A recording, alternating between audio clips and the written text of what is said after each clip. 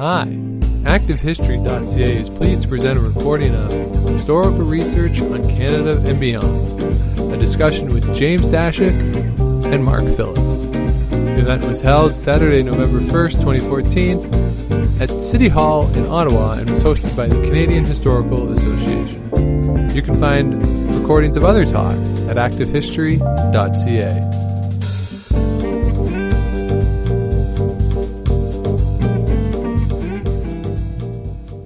Mesdames et messieurs, collègues et amis, historiens, professeurs et amateurs, jeunes et moins jeunes, férus d'histoire locale ou de terres éloignées, bienvenue au nom de la Société historique du Canada. Ladies and gentlemen, colleagues and friends, historians and amateurs, and professionals, scholars of local and foreign places, young and less young, welcome in the name of the Canadian Historical Association. I'm Dominique Marshall, and I'm the president of the CHA for 2 years, which an association which has represented historians of all trades for almost 90 years now. It's a pleasure to welcome you in the main hall of this city, which is slowly recovering from the difficult events of last week, to showcase the best work that our profession has to offer. As they put together their accounts, historians have at least 3 main duties. First, to the people, times, and societies they research. Today, you'll see how Jim Dashik, who teaches at the University of Regina, brought to life memories which were until then broken. Second, they owe to their public of their own time to give them the memory of their past. To give them, as Latin American writer Eduardo Galeano says, the desire to invent their future. This is why it's always good for authors to have conversation like this one with their readers. Finally, historians owe it to their profession to abide by high ethical standards and reflect on their methods and theories. This is in many ways the project of Mark Phillips, the historian of the Enlightenment, the art historian as well, who teaches here at Carleton University. It is no small feast to have them both with us this afternoon, and to my knowledge it's a first. They have received, on this year of 2014, the highest recognition historians working in Canada can hope for. The Johnny MacDonald and the Wallace Ferguson Prizes, respectively for the best book in Canadian and in non-Canadian history. Each will speak for 20 to 30 minutes, after which we will open the conversation to the floor. And please feel free to go back and forth between the abundant food and drink there and your seat. And Jim and Mark, welcome. Thanks, Dominic. I lost the coin toss, so I'm going to go first. Never gamble. I guess I've been asked to talk about Clearing the Plains, the content of Clearing the Plains, but I'd just like to, I'm in a pretty distinguished crowd here, executives of the CHA, I'm in a group of professors. I guess what I'd like to talk about is a little bit of a preamble and a word I learned from my publisher. I was just talking to Carrie Abel, my friend from the University of Manitoba from probably 25 years ago. And it's probably something I'd never really heard of in the context, and it's kind of positioning. And one of the things I guess I'd like to share with you, this actually stems back with my conversation with Carrie, is one of my teachers was Jack Bumstead. Do you guys remember Jack Bumstead? Okay, so very prolific author, and one of the things he said, he was very crusty, but heart of gold, and he's like, you little buggers, one thing I want you guys to do is to make your writing accessible. So your PhD thesis, your master's thesis, those should be a book, okay? And they should be readable, there should be an arc, it should be a story.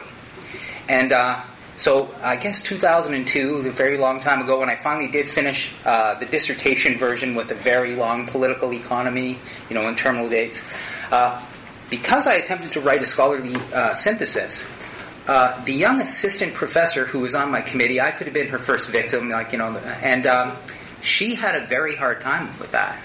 And what she said was, I don't think this is a thesis. Because what a thesis to her was, and she's my age, but, she's on the other side of the table, she said, you should have been doing a deep dig in archival research and focusing on one single problem. Okay? And I was trying to answer a big problem. Like, maybe I took a little too much on for myself, and I will freely admit that the thesis version was very weak with regard to archival sources because I used secondary sources.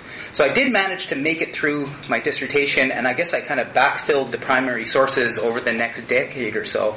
But one of the things I really tried to do, and I spoke at Trent, I've been speaking all over the place actually, but the last couple of days I've been speaking at Trent. I gave the W.L. Morton lecture on, I think, Thursday night, and a grad seminar at the Frost Center.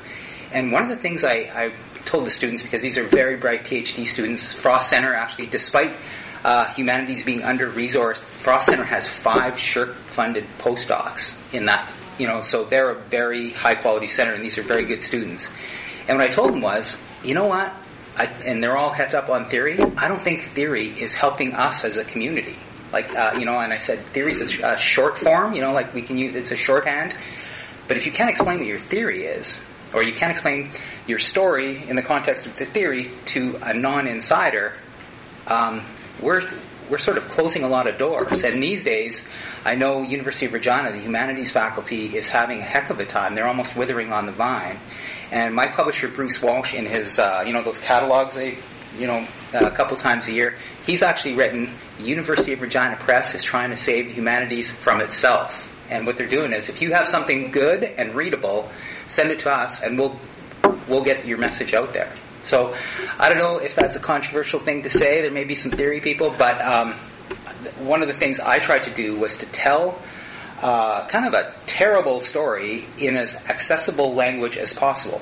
So again, talking about the seminar yesterday at the Frost Center, I did not use the word colonialism in the 185 pages of Clearing the Plains, even though it's about colonialism, because I didn't want an inflammatory word or a trigger word to set the writers off. So in one sense, you think of it, I'm dropping the crumbs for the pigeons to follow, and they can come to their own conclusion. So, and I guess on that note, maybe what I'll do is I'll give you guys a 10-minute lecture on what the book is actually about.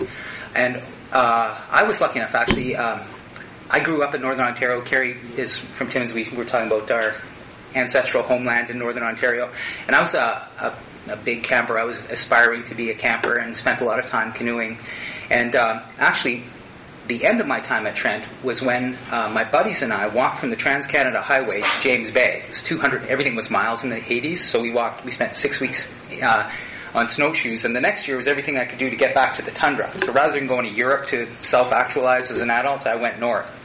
And I realized, I got a summer job working in Manitoba, and kept driving by the Hudson's Bay Company Archives, Provincial Archives in Manitoba, beautiful Art Deco building. And I was like, how can I get in there and read those documents? Well, it was grad school. And so I had such a good time reading those documents that Jack Bumstead, my teacher, actually his wife, Wendy, worked at the archives, and she was kind of spying, and she's like, yeah, one of your punks is in there all the time. So Jack ended up getting me a job at the medical school working for Dr. Q Young. And he was the preeminent epidemiologist of Indigenous people, probably at least in North America, if not potentially on a global scale. And he basically said, consider this job a fellowship. Like, go to the archives and see what you can find. So that was when actually the archives were open more often. I just spent 2 hours in the archives. It was kind of sad. There were tumbleweed blowing through, and I was the only person on the second floor today. But I did see that was a gold mine, and I've been digging those veins of gold ever since. And with regard to my PhD thesis, what I tried to do was, just from that cursory bit of information, I knew that First Nations people on the prairies were some of actually the best fed people in the world.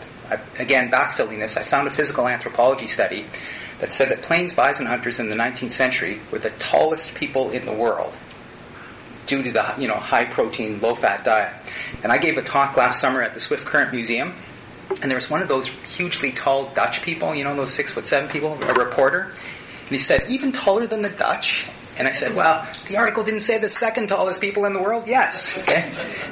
So, but from that, in probably the 1860s and 1870s, a generation later, First Nations people on the plains were described by the physicians who came west with the settlers as being sick and lethargic, and basically they were characterized by disease. And that sort of, indigenous people as sick and doomed to extinction, that sort of view has stayed with us probably for 120 years. And our society, at least in Western Canada, has grown up around that to the point where we can put up, we in, mainstream society can put up with people not having clean drinking water, having a 5 to 10 year shorter life expectancy, much more highly represented in hospitals, overrepresented in prisons, you name it. Actually, here's one for you. 64% of First Nations children in Saskatchewan live under the poverty line.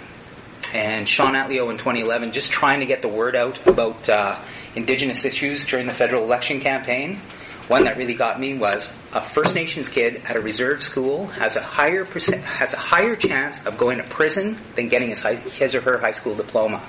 So, and there's a whole bunch of issues with regard to that. So, in one sense, I wanted to find, what's the origin of this? How did we get into these such divergent situations? And I work with a population health group, SPHERU. It's got a very long acronym. But what my task was with that group was, where's the origin of the health inequity? Because inequity is difference that can be dealt with. If we all, live and die at roughly the same time, we're doing okay as a society. But that's not what's happening in Saskatchewan, at least. So, one of the things that, again, in addressing that question, what I tried to do was, I looked at the politics, I looked at the medical history, I looked at the environment. And as I was telling Carrie, I've spent probably 25 years on this project, part-time or working on it. So I've done a lot of research, and what I found was things weren't perfect, when Canada annexed the West, with the Rupert's Land purchase, but the Plains Cree, one of the main groups that inherited the Plains, there's a whole story to that, but Plains Cree were the majority group in the 1870s, and they were in pretty good shape. And what I focused on was Treaty Number 6, okay? And that's, everyone knows that on the prairies, each geographical region is represented by a numbered treaty, and those numbered treaties, as a mnemonic device, what I tell my students is, each numbered treaty represents a year in the 1870s. So Treaty 1 is 71, 72, Treaty 2 is 72, and so forth. Treaty 6 is the one I really looked at. It's probably the most sophisticated of the numbered treaties. And as I tell my students, Treaty 6 was negotiated at Fort Carleton in, I think it was late August of 1876. Just a couple months before, Custer and the 7th Cavalry lost their lives at the Battle of the Little Bighorn. Okay? Everyone at Fort Carleton, white and Indigenous alike, knew what had happened. So the way I explain it is, I think it was Walter Hildebrandt wrote an article about how the Mounties were ordered to Fort Carleton as a show of force with regard, they weren't beating anybody up, but what they were probably doing was polishing their guns and, we have some guns. We're not pointing them at anybody, we're showing up. And what I explain is, on the other side of the gathering, the Plains Cree are probably polishing their guns and just, hanging out and showing that they're in a position of power as well. So when those negotiations took place, I believe that they were very earnest, and they took place over 3 days. Some treaties, steamboat showed up, put your mark on here, you get some garden implements and $5, and we'll see you next year. But Treaty 6 was very different. There was 3 days of hard bargaining, and one of the chiefs, Chief Beardy, there's a reserve in Saskatchewan not too far from Prince Albert, Beardy's and Okamasas Reserve. What he said was, he was very concerned because they've been hunting bison, the Plains Cree at least, for 120 years, maybe longer. And he said, we're very concerned about the future. And if something happens to us, like with regard to the food supply, we don't want to, he used this terminology, we don't want to die like dogs. And so there's back and forth between Alexander Morris and him. Alexander Morris, of course, wrote Treaties of Canada. He documented his view of what happened. And Morris said, we're not going to feed you in every single day. And it's back and forth, and eventually, Alexander Morris commits himself to, if there is a famine, if there is a true crisis, you will not be allowed to die like dogs. And there was inserted, one of the innovative clauses of Treaty 6 was something called the Famine and Pestilence Clause.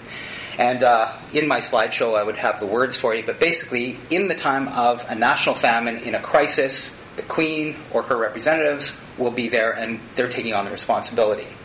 Okay, so that's what's included into Treaty 6. 18 months later, the bison disappear forever. There's a whole bunch of reasons for that. American military, overhunting, hide hunting for the Industrial Revolution. But the bison aren't there anymore. And some of the very few Canadian government representatives were the Mounties. They established themselves in the string of posts after their long march west.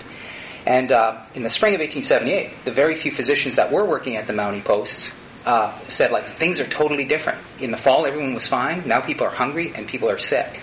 And so the Mounties truly, and they had come west as the advocates of First Nations people, shutting down the whiskey trade in southern Alberta. I think they acted, for the best interest of the First Nations people who were undergoing famine.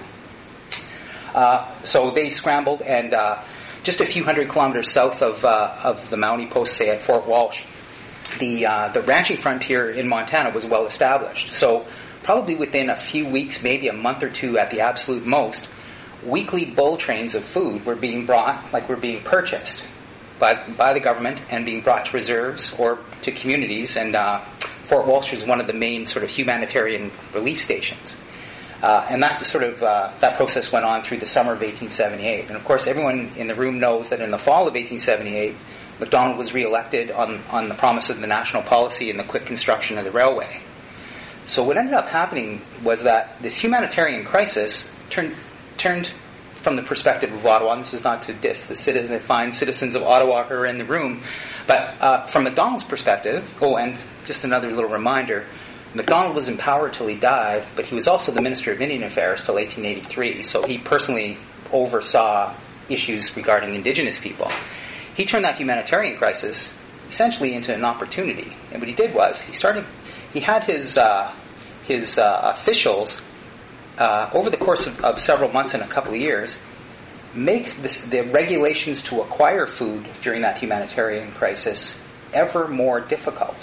And essentially, by 1879, any First Nations group that hadn't put their mark, any leader that hadn't put their mark on treaty and had gone to reserve, wasn't supplied with food because the police were ordered, well, they're not our responsibility if they're not treaty Indians, to use the old terminology.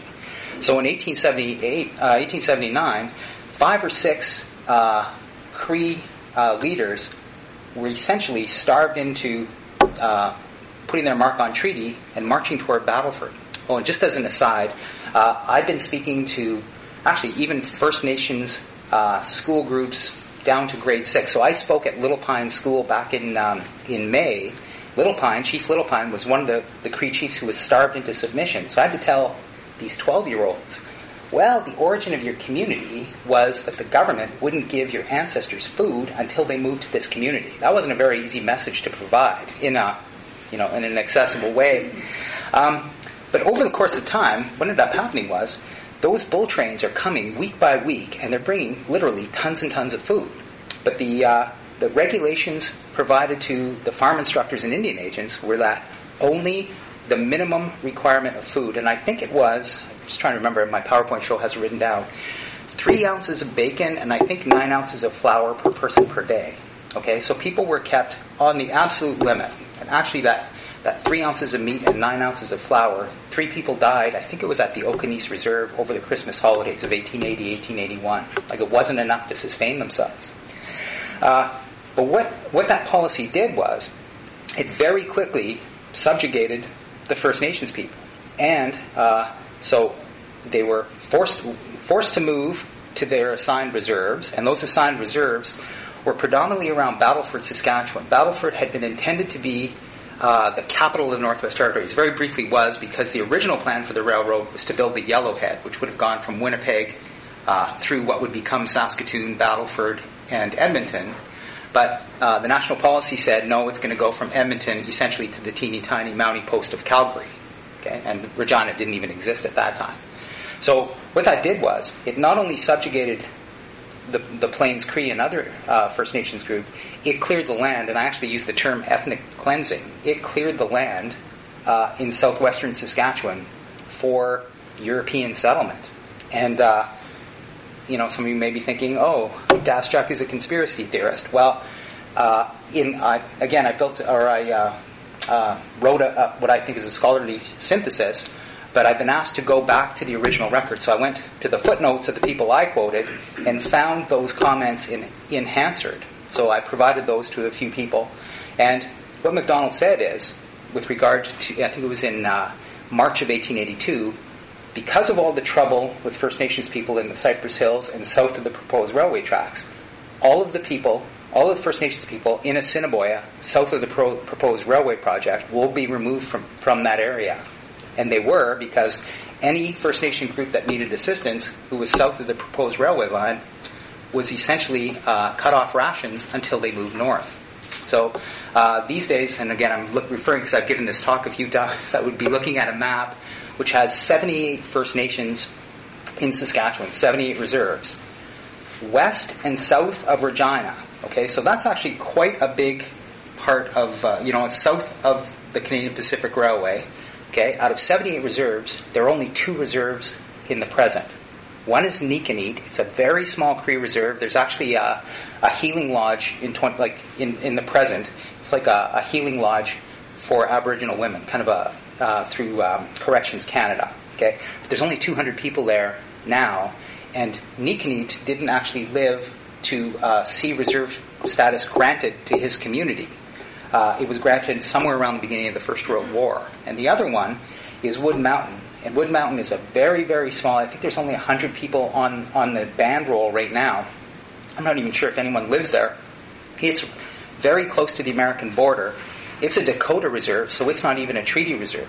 And they didn't get status until probably the late 1920s, maybe even 1930. So that land in southwestern Saskatchewan was truly depopulated of its indigenous people. And I've been giving a lot of talks, and I spoke in Edmonton about a month ago, and there was a lawyer in Edmonton. He's from a community called Kindersley. It's on the road from Saskatoon to Calgary, if you can imagine that 45-degree angle. Okay, this guy was from Kindersley, and he grew up on a farm, and he said, you know what? My farm was lousy with arrowheads and teepee rings and all kinds of archaeological evidence that people had lived there for millennia. As a kid, he's collecting stuff, he's having a good time. Only after my talk did he realize that the people who possibly had built all of those things and left all those artifacts had been forced out of that territory to make way for his ancestors. That was kind of a revelation for him. So, he's been having to think about this.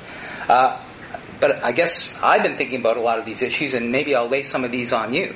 Okay? As I said, Johnny MacDonald was the Minister of Indian Affairs at this time.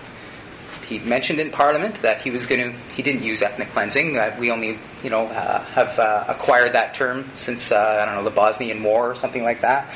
But another thing he did, we all know in this room that the Conservatives in the 1870s and 1880s were the tax and spend party, right? They're building the biggest mega project in Canadian history. Well, the Liberals were actually criticizing the Tories for spending so much money on food, because the contracts were adding up to potentially millions of dollars a year, maybe a couple $1 million a year in 1880s money. And what MacDonald said was, don't worry about it. In the interest of economy, we are keeping the people, the Indians, on the verge of starvation to reduce the expense. So in Parliament, he's saying, we are keeping people as close to the edge as possible.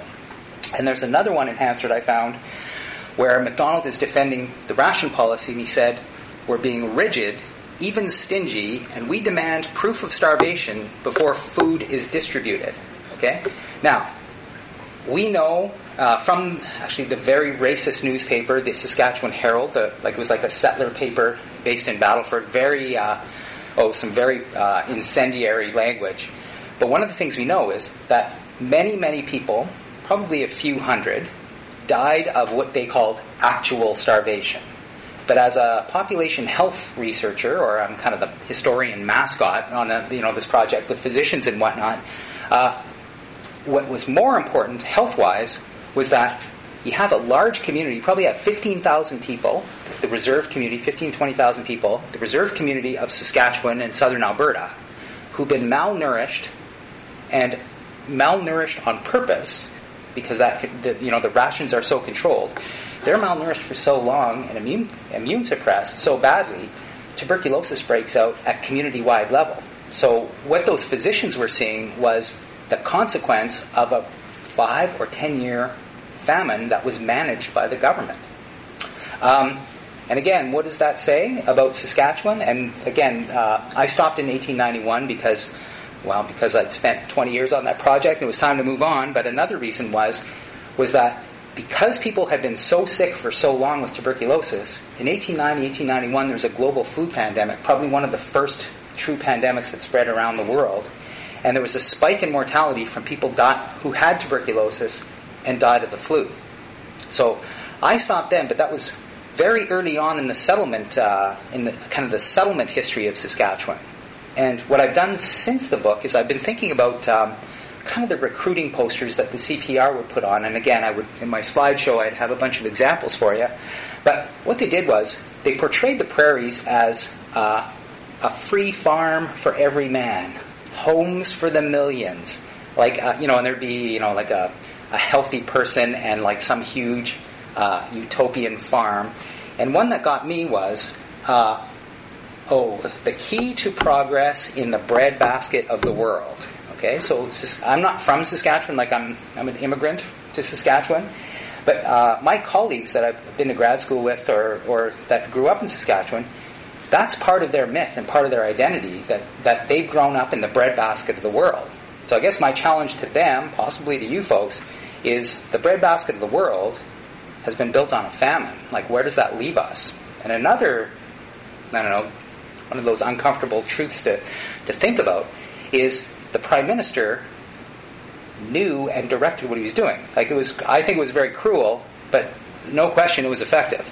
Within probably 18 months, there were literally a very few stragglers who weren't on reserves because they were starved, like they were getting no support. So how far are we away from McDonald's bicentennial?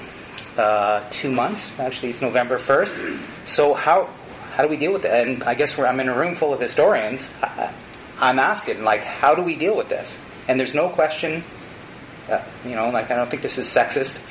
He is the father of the country, right? Like, he was the person who made the deal. I was jogging up the street, and there's even, a banner up there with him shaking hands with someone. But I think, from my perspective, he's also the father of the dysfunctional country we've inherited, where 130, 40 years later, we still haven't reconciled in the West our relationship with Indigenous people. That's, to me, that's probably the scariest thought that I've come to. So maybe I'll stop. I not only diverged from my speaking note, but I didn't even look at it. So maybe I'll give Mark a chance, and if I would love to have a conversation about this, because I've been thinking about it quite a bit. So thank you.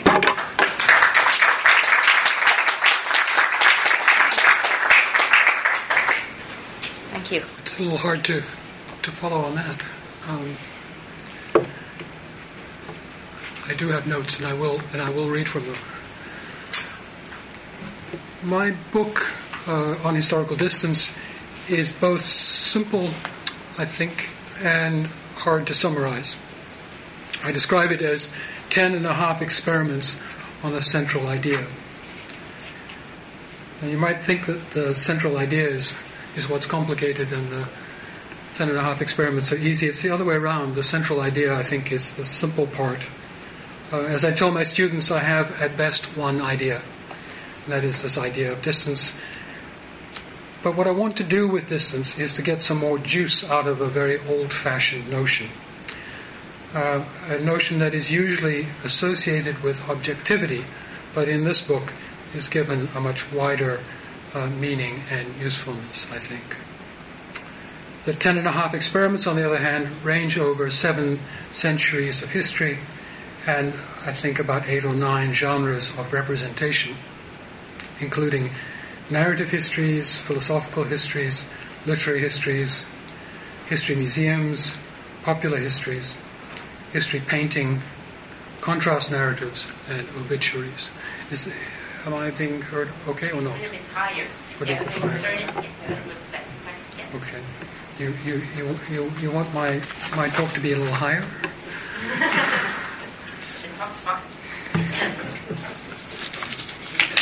Okay.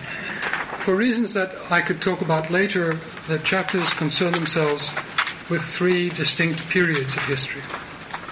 The Florentine Renaissance, the 18th and 19th century in Britain, and the late 20th century in Europe and America. To make things easier on myself and also easier on you, I've chosen to read two short pieces in the book, the two shortest pieces in the book, namely the preface and the epilogue. But before I begin, I want to give you the briefest possible indication of what I mean by historical distance and why it might matter to historians and to others. I should say I take this brief description from a grant proposal that I've just finished writing. And all of you will know that grant proposals of all historical genres are probably the ones in which you are most required to be succinct, and in which you are most required to be unnaturally certain of what you are saying. So keep that in mind. Here is the grant proposal. The central issue investigated in my research is the problem of historical distance. Historians have generally agreed that the capacity to look back on the past from a self-conscious distance is fundamental to the modern discipline of history. Time, we say, gives us the scope to see events more clearly, both in their origins and impact. My work challenges this long-standing doctrine by enlarging the concept of distance and giving it much wider application.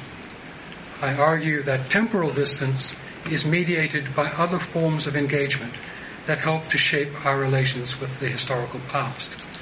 Every representation of history, visual as well as verbal, and I put in visual because my work now is on history painting, visual as well as verbal, incorporates elements of making, feeling, acting, and understanding. Or, to alter the terms, questions of formal structure and vocabulary, affective impact, moral or ideological interpolation, and underlying intelligibility. Combining in various ways to shape our experience of time, these four overlapping but distinguishable distances, form, affect, summoning, and understanding, provide an orientation to some of the central problems of historical representation. That's the heart of it. The other, however many pages, are the experiments. It's easier to read it outside of this, but I'm very proud of mine. And I'm proud of it, and I also find it very hard to read from. If I could have retyped it myself right now, I could have at least expanded the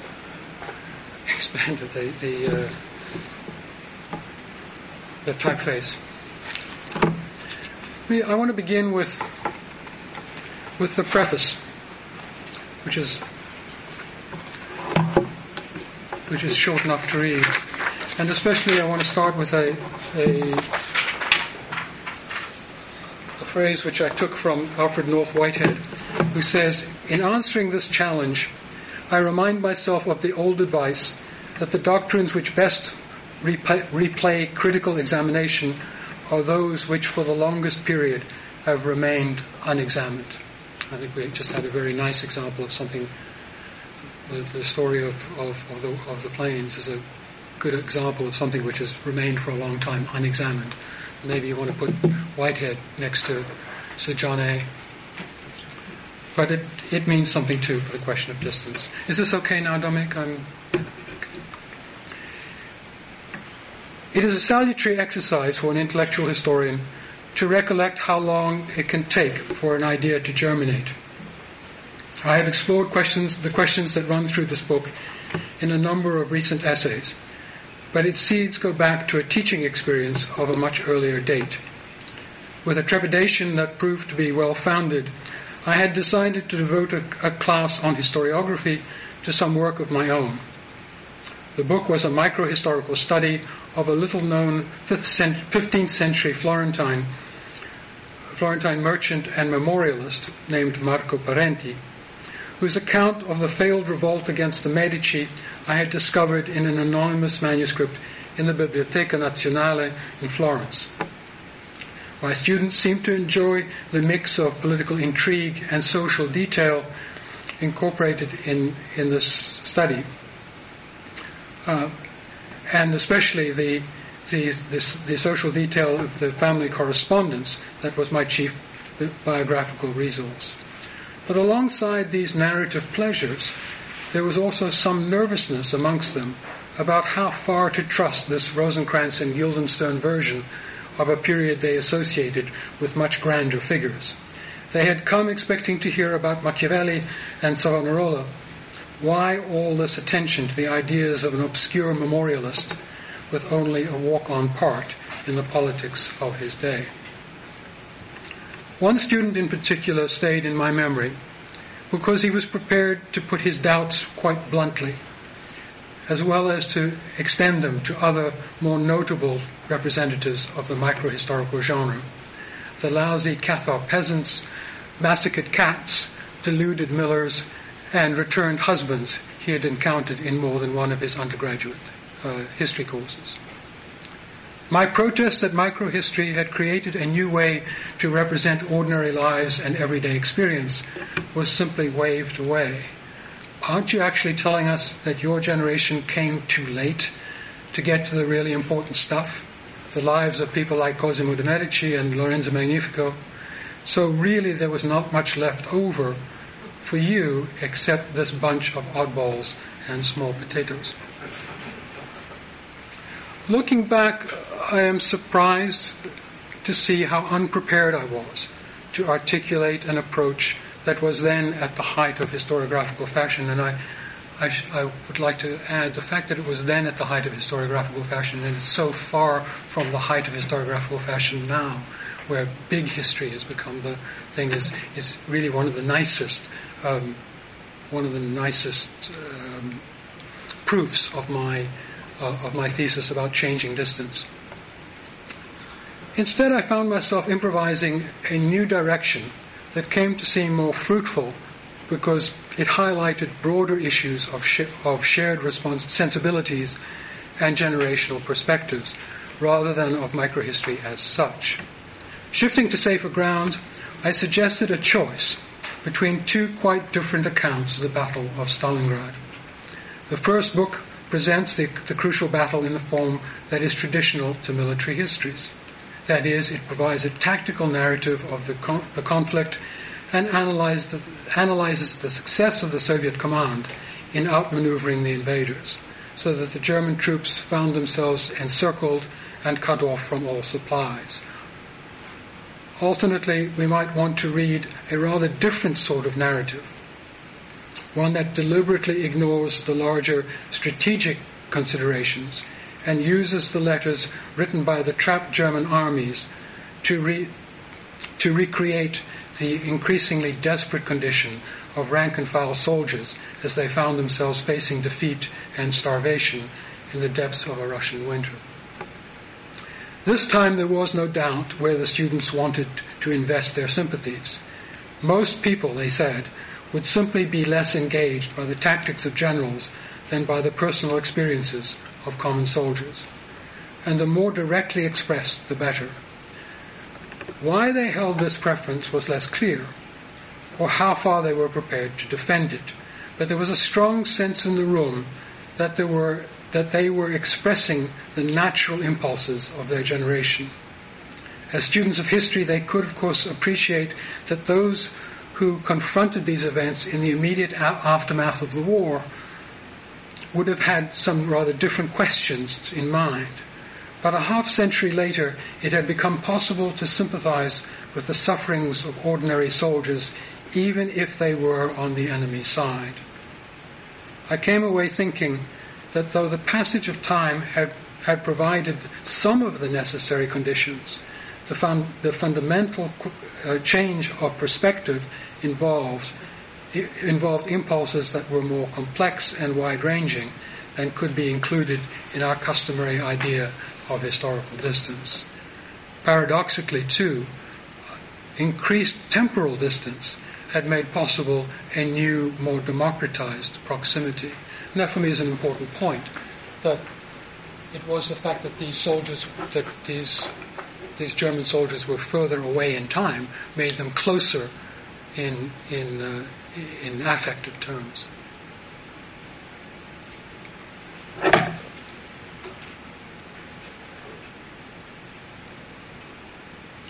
The idea that historical sensibilities change over time was hardly a surprise. But this was perhaps the first occasion that I saw such changes as entailing a shift of distance, or that I began to consider the multiple distances that structure our engagement with the past. It became increasingly evident to me that if we think of history as fundamentally a literature of mediation, then re-examining the concept of historical distance might provide new ways to explore the complexities of historical representation. What else was mediating the sense of time? For both the historian and the reader, I've come to realize, distance is both historically given and historiographically constructed in ways that move far beyond the standard associations of distance with objectivity and the passage of time. There is no doubt, for example, that the interval that separates the present-day historian from the momentous events of 1942-43 plays a part in making available a variety of possible understandings of what occurred. As the years pass and the longer history unfolds, we can certainly expect to find new vantage points on this history. And the result might well be a clearer picture of what happened. Nonetheless, temporal distance is just the beginning, since historical understanding is inconceivable outside of the affective and ideological engagements that give the past so much of its meaning, or the formal structures that make representation possible. Consequently, an idea so fundamental to the historical vocabulary, the idea of historical distance, might need to be rethought in more open and imaginative terms. Belief in historical distance is hardly new. Time stills the loud noise of opinions, wrote Ralph Waldo Emerson in 1844 in a review of Thomas Carlyle's Past and Present. It sinks the small, raises the great, so that the true emerges without effort and in perfect harmony to all eyes. But the truth of the present hour, except in particulars and single relations, is unattainable. The historian of today is yet 3 ages off, 3 generations before we'll get the proper history of today. Metaphors of distance permeate historical thought and provide classic narrative of modernity's awakening to historical consciousness. Some point to the Renaissance's longing for antiquity, others to the disruptions of the French Revolution. But in either case, history is figured as a response to a profound sense of distanciation, a word I've more or less had to accept or even make up, despite its ugliness, because I need to think of distance as not only things far away, but things which are close up. That is, nearness is a distance as well as farness. Scholarship, too, has had its cherished story of tradition and rupture, with distance marking the divide between modern scholarly methods and the literary amateurism of an earlier epoch. In this context, distance continues to be cited as the special virtue of a professional practice, the quality that, more than any other, distinguishes academic rigor from popular memory or from everyday journalism, or from your thesis, I guess, as well. Indeed, even those who are quickest to reject that noble dream of objectivity stake their position on the alterity of other times. The past is a foreign country has become the historian's motto. When powerful ideas dwindle into shibboleths, it is easy to consider them spent. But there is wisdom in Whitehead's remark on the value of revisiting old doctrines. Whitehead's point, I think, is not just that entrenched ideas need occasionally to be shaken up, a truism that could be applied to any number of historical concepts. Rather, his dictum suggests that the potential for broad-scale renewal that lies dormant within the most enduring ideas. The ideas that have longest been with us are the ones to shake up. In this sense, disciplinary reformations resemble religious ones, and take on additional force as the force to the extent that they re-examine our most settled beliefs. Valuable insights may emerge from any number of places, but the deepest reforms trace a path back to the heart of a discipline and find new challenges in its oldest traditions. I'm going to leave the preface there and then read you the other short piece in the book, which is the epilogue.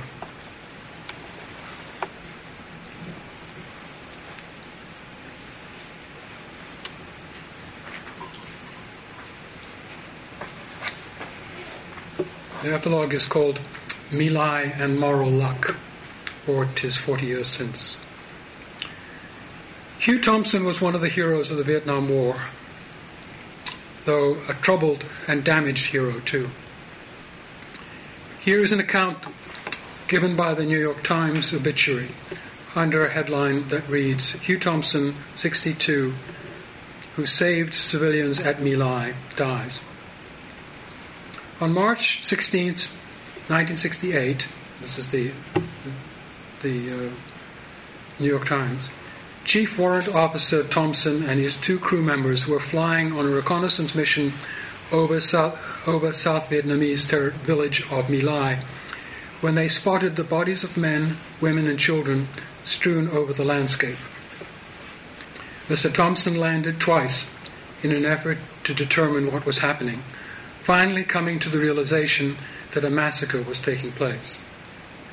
The second time he touched down near a bunker in which a group of about 10 civilians were being menaced by American troops.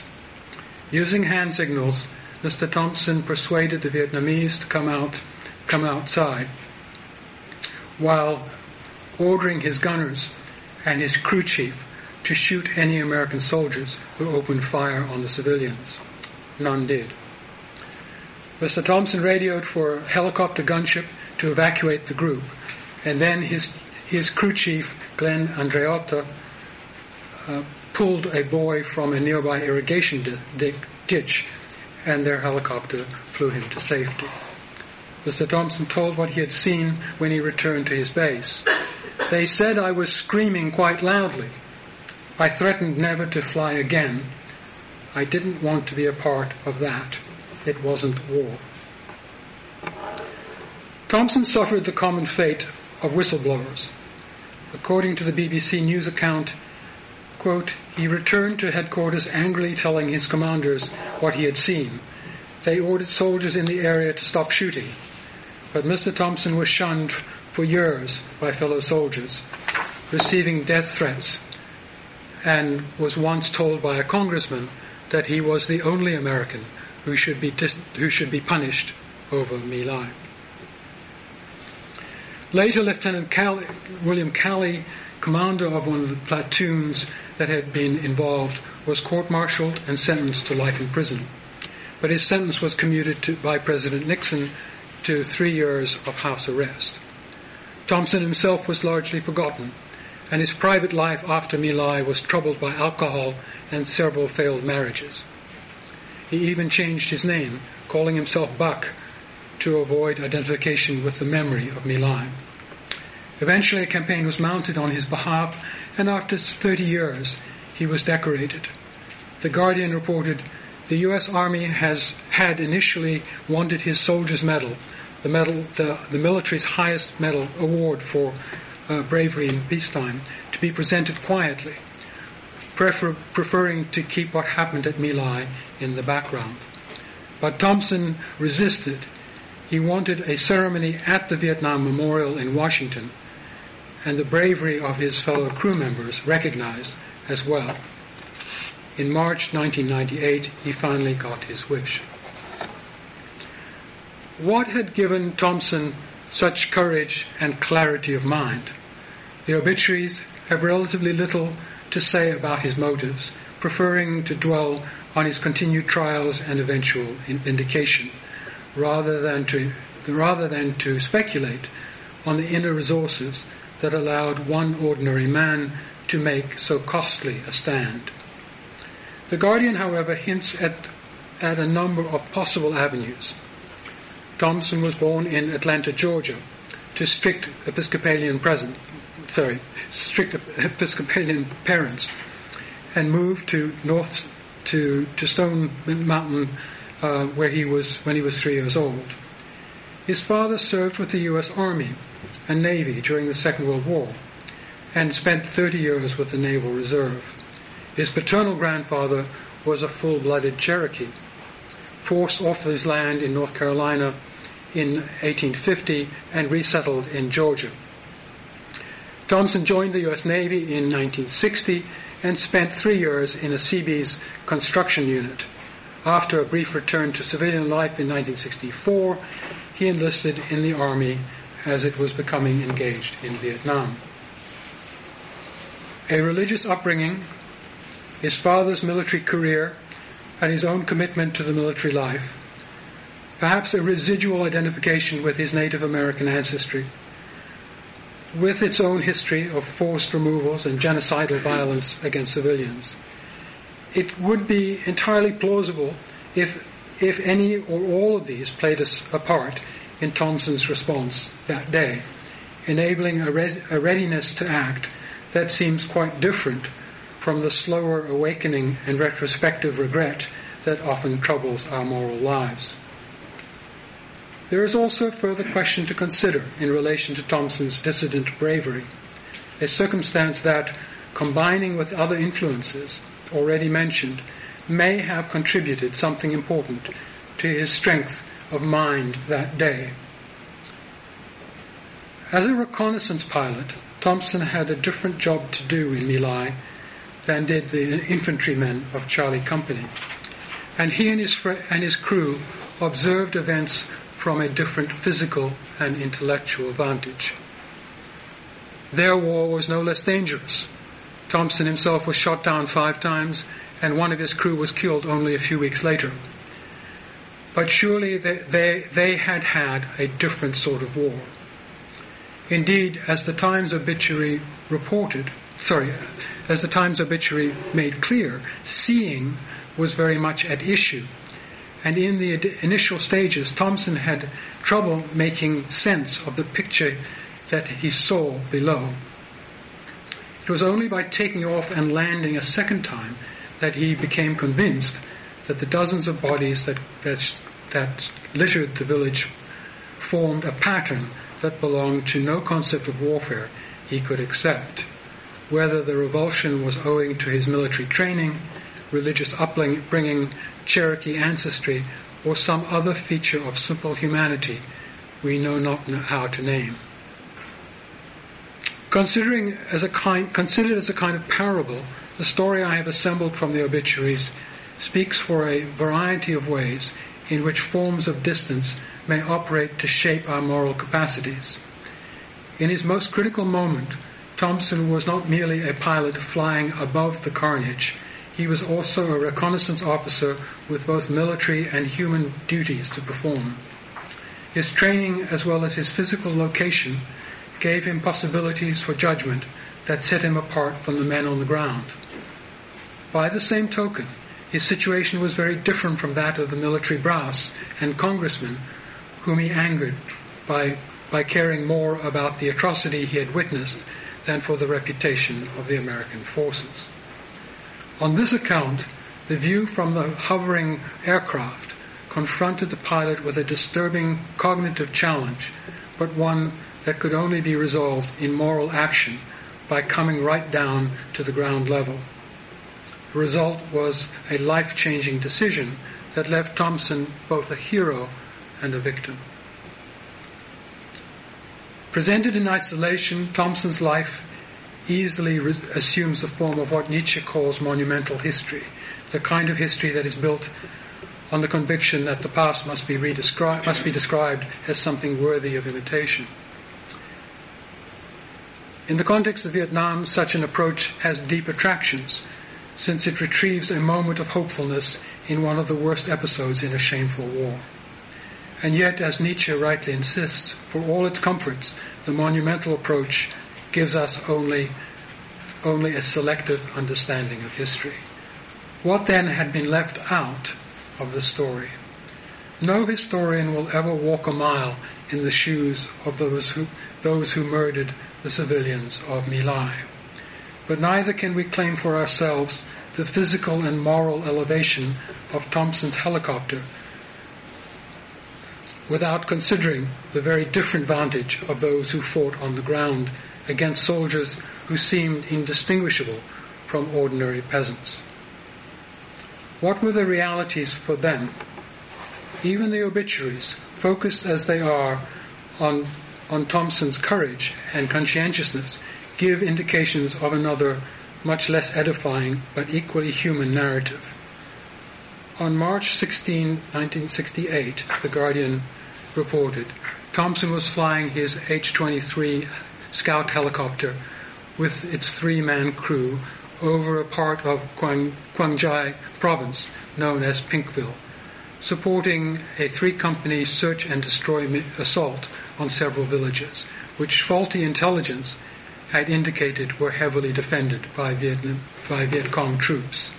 Charlie Company was bent on revenge. Days earlier, several of its members had been killed by Viet Cong mines and booby traps.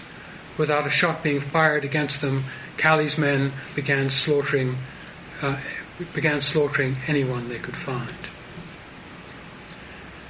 The faulty intelligence may have been the consequence of a mistake made at some remove from the battlegrounds, but the deadly booby traps of Quang Jai were experienced at all too close a range, and the men of Charlie Company responded with dreadful consequences for both the perpetrators and their victims.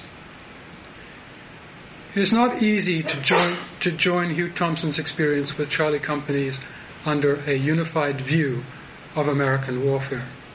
The problem goes beyond balancing the moral bravery of the one and the murderous violence of the other.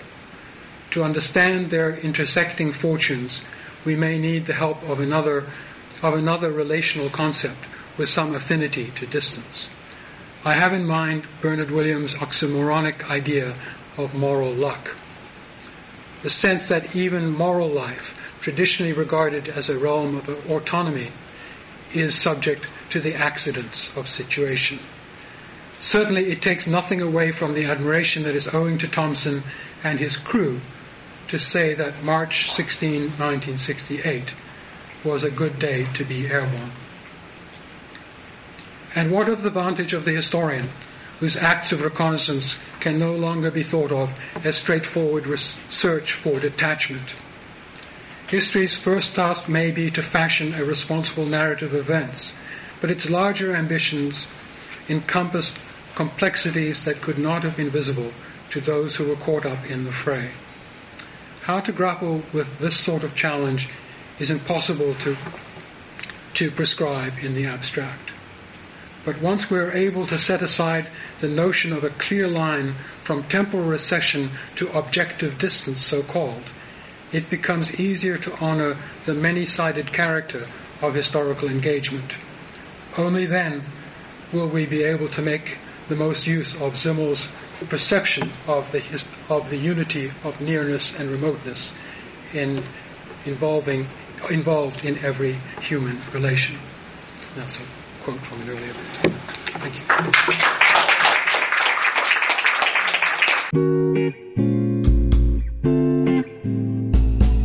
You've been listening to a recording of Historical Research on Canada and Beyond, a discussion with James Dashik and Mark Phillips. The event was held on Saturday, November 1st, 2014 at City Hall in Ottawa. The event was hosted by the Canadian Historical Association. You can find recordings of other talks at activehistory.ca.